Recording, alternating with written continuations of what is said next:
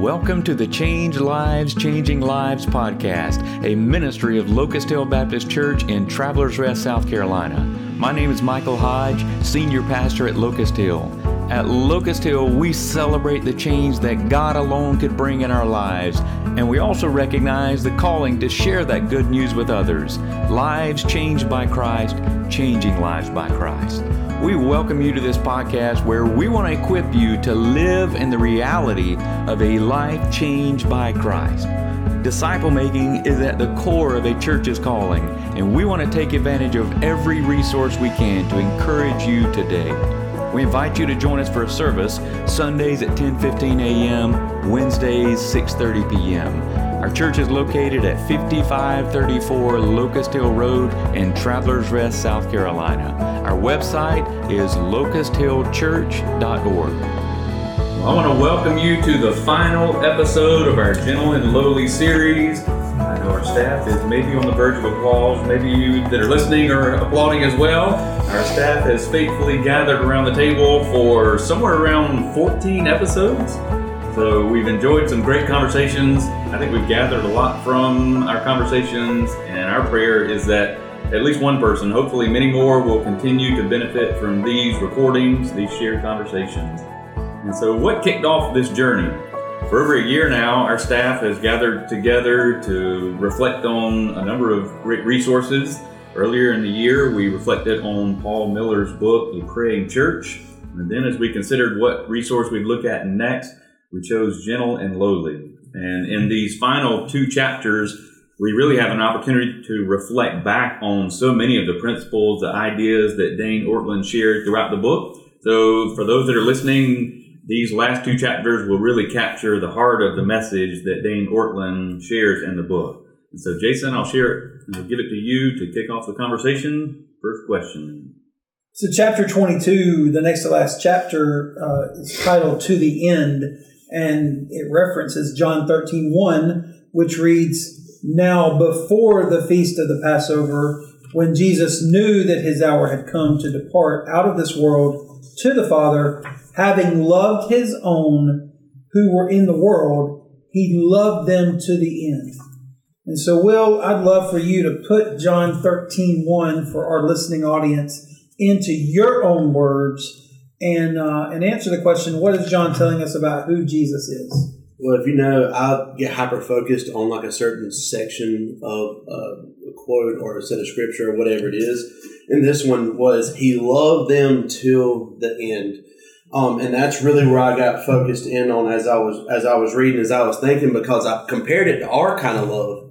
And our love is limited. You know, like those old, when you were young, you had those fruit roll-ups, and, you know, they were only for like a certain amount of time, and they really wasn't satisfying. See, Jesus' love is not like that at all. Jesus loved us despite his betrayal, despite him being forsaken. But more than that, he loved us all the way to the cross. And it made me think, I think that this also speaks to like the eternal love of Jesus. Because who can measure the end of eternity and who can measure the end of Jesus' love? Yeah, it's one of those verses you'd fly right past that ending there, to the end, till the end. Mm-hmm. And I love how Ortlund pulls that in, just emphasizing his love that goes to the cross. That, you know, it's that relentless kind of love that just doesn't give up and doesn't quit. Yeah. So Tracy will pull you in then, the section here from page 197, 198. When you think about the love of Christ, do you find yourself believing that Christ loved you most at the point of your conversion, but that his love slowly powers down as you move through life, failing him time after time? Is this thinking accurate? I don't think we truly believe that, but I think we're guilty of thinking that at times. And most of that, I think, is because we're looking through a filter of our human experiences and how we love and how people love us, and through disappointments and that kind of thing. So it's not accurate, even though we're guilty of it. He loves us the same before, at that time, after that time, and regardless of how much we mess up. That is the grace. And I think this is one of those points reiterated all throughout the book, you know, that we view God's love as a fickle love. Well, he loves me right now because I'm doing really good, but then when I mess up, he's really disappointed in me. yet his love is unfailing, that relentless love, like Will, you said. When you think about the love of Christ, too, a lot of people point to the cross as a great symbol of that love. And Michael, I would just love to hear from you in your work. What happened at the cross of Christ? In other words, can you really explain to us and even to our audience what it was that Jesus bore on the cross for those of us who claim to be the beneficiaries of that? Yeah, in our life group, we're at December now, and yet our material is going through Mark. And so we were looking at the cross this past week in our discussion in Mark chapter 15, the description of the speedy trial and the beatings of Christ and the crucifixion, his death, his burial. And it really just amazed me. We spent some time looking at all of the details in Mark's gospel of the agony that Christ endured for us. And it's just shocking to see how he was treated, and it was for us. He took our wrath, the wrath that was really what we deserved. We see that in Mark 15. And so, as Ortlund pointed out, the physical aspect of the cross would have been excruciating. That's at the heart of that word, excruciating, cross. But greater than the physical reality is the spiritual reality. And so, I want to pull in another resource here. The staff's going to eye roll here. Another book! Oh, dear. But I was just reading The Freedom of a Christian, Martin Luther, written in 1520. So it's been a few years since he released this one. But when I was reading this is what he's describing, what Christ accomplished for us. I want to pull in a quick quote from that. It says, when you grasp this, and he's saying, no one righteous, not even one. When you grasp that, you will know the necessity of Christ, who suffered and rose again for you. Believing in him, you become a new person, one whose sins are forgiven and one who is justified by the merits of another, namely Christ alone. It is only possible for this faith to rule in the inner person, as Paul says in Romans 10:10. For one believes with the heart and so is justified. Since we are justified by faith alone, it is clear that, and here's the key statement, the inner person cannot be justified, freed, or saved by any external work or act.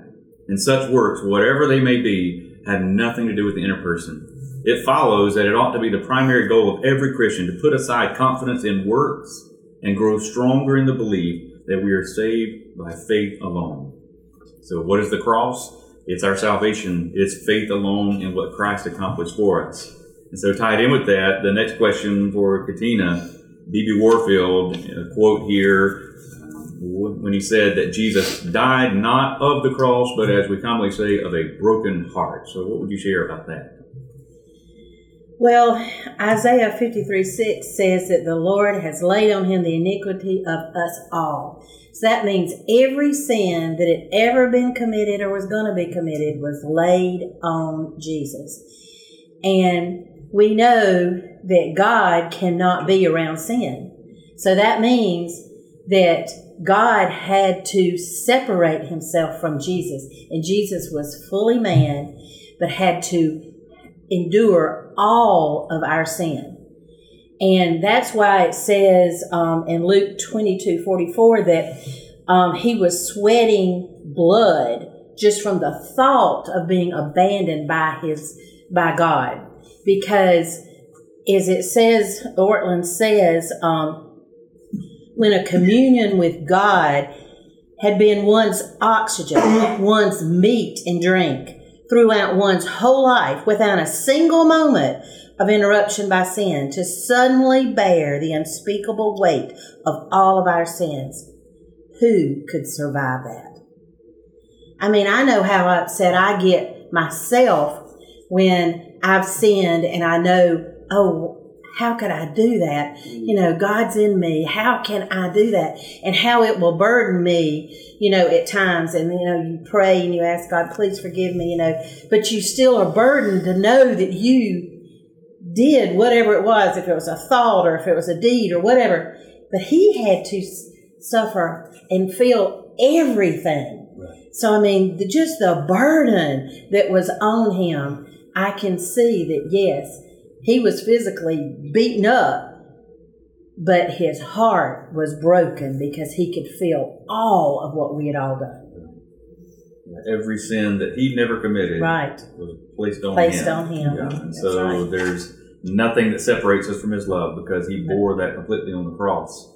And so with that picture of his love for us, the key verse from John 13:1 tells us, having loved his own, he loved them to the end. And so, Amanda, how is the cross then proof that Jesus set his heart to love us?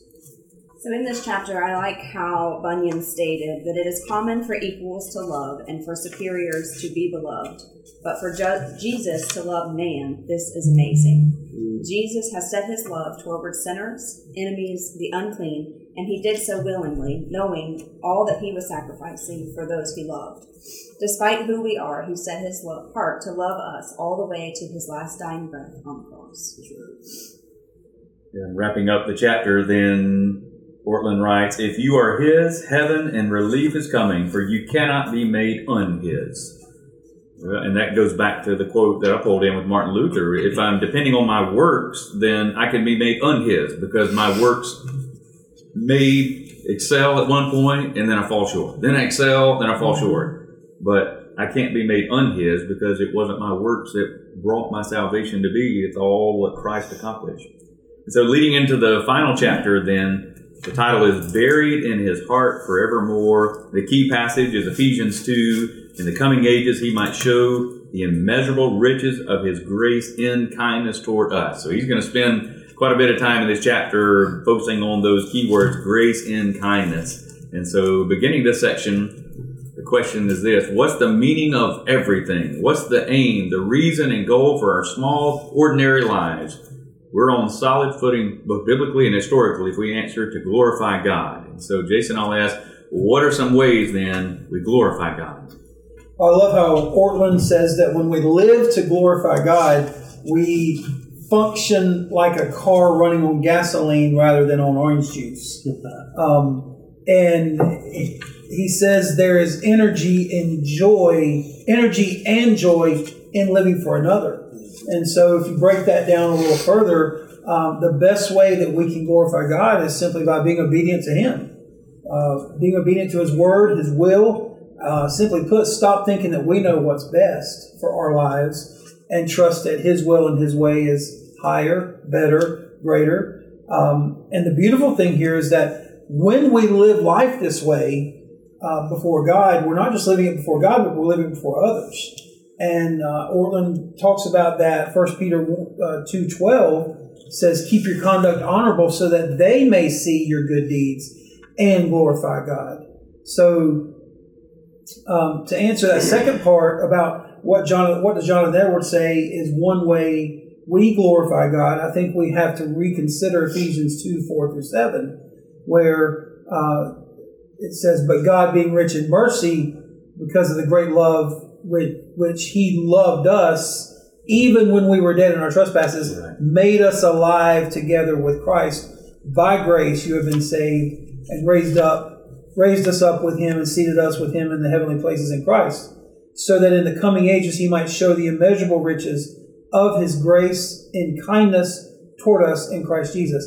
Basically, when we allow the grace and love that Jesus has to fully pour themselves out into our lives, God is glorified. I think that's what Jonathan Edwards was trying to point out there. When Jesus gets to pour His grace and His mercy and His love into us, that's when God gets glorified. And so thinking about that, Ray, kind of bringing you in at this point, Jonathan Edwards places God's majesty and greatness alongside His gentleness and sweetness. What point is he trying to make here when he does that? Well, the big thing here is we have a picture of death as I've said before, bleak, dark.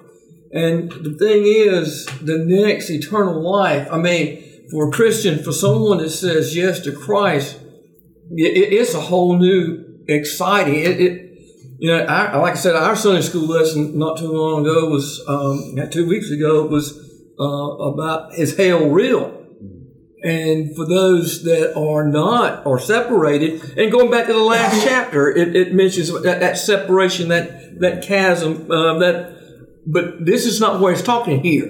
This is, as he's, I think the reference was he's getting ready to do a funeral. That he talks about about heighten the pleasure and the surprise, the gladness, and to the point that they will eat and drink abundantly and swim in an ocean of love, and eternally swallowed up in the infinitely bright and infinitely mild and sweet beams of divine love. That's what it's not a bleak. It's the next eternal life is we're going to be with Christ in the light. As total different picture of what someone that's not with Christ would be. Is totally opposite. Yeah, like you said, David Brainerd's funeral being the context here, and so what was a very sad moment becomes a word of celebration, like you just described there. Words that we don't always say, infinitely mild and sweet beams of divine love. Well, that's how you would have said it. So, Sandra, I want to pass to you, bringing in that key verse then, Ephesians 2:7. In the coming ages, he might show the immeasurable riches of his grace and kindness toward us. So what, according to that verse, is the point of heaven? How would you describe heaven to someone who's never heard of it? The point of heaven and eternity is to enjoy God's grace and kindness. And the way I would describe heaven would be, if you think about all the difficulties and struggles that you've had here on earth, heaven is the exact opposite. Heaven shows the goodness of God through his grace. This is one of my favorite sections of the chapter. I've got a big highlight around the side and arrows pointing to it. And he describes it this way on page 210. He says, those of us who have been pretty squeaky clean will get there one day and realize more than ever how deeply sin and self-righteousness and pride and all kinds of willful subconscious rebellions were way down deep inside us. And how all that sends God's grace and kindness soaring. And we too will stand astonished at how great his heart is for us. I love that picture there. That's what we'll experience in heaven. Well, and to close out the chapter, an interesting question for you, Will, and then one for you, Michael.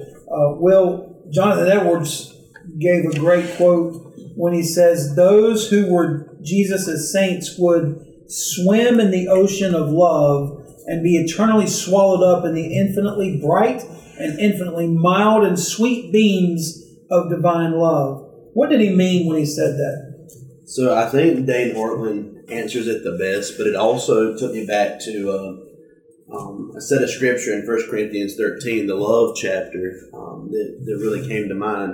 And the quote by Dane Ortlund is this: the joy of heaven is that we will enjoy Jesus' unfettered and undiluted heart forevermore. And I thought that was a perfect answer for this question. But what it really made me think of is this eternal love, just like I talked about in my first question, the eternal love of Jesus. And so it took me to 1 Corinthians 13:13. So now faith, hope, and love abide, these three. But the greatest of these is love. And I was talking with a group of young men, and I was like, have you ever wondered why the greatest is love? And so I told them, I was like, in 1 Corinthians 13, it talks about, the partial and the temporal, and then it talks about the eternal. I said, love is the only eternal one out of all those things. I said, our faith in Jesus is replaced with reality. Mm-hmm. Our hope in Christ is replaced with face-to-face with our Lord and Savior. But the love of Jesus abides for all eternity. That's good. Well, and so Ortlund closes the chapter out, Michael, by saying that Ephesians 2:7 is telling us that our death is not an end, but a beginning, not a wall, but a door, not an exit, but an entrance. What does this mean for those not in Christ, as well as for those who are in Christ? The false gospel that's preached by some is, this is your best life now. And that is a false gospel, because we're not promised that this is our best life now. In fact, we look at Scripture and we see the suffering of believers We see that in Paul. We see that in the New Testament church. As the explosion of growth was happening, they were persecuted. They were scattered. And so your best life now is for those who are not in Christ. Because what awaits us, as Ray pointed out from your life group lesson, is hell real? Yes, it is. Because it's a holy God.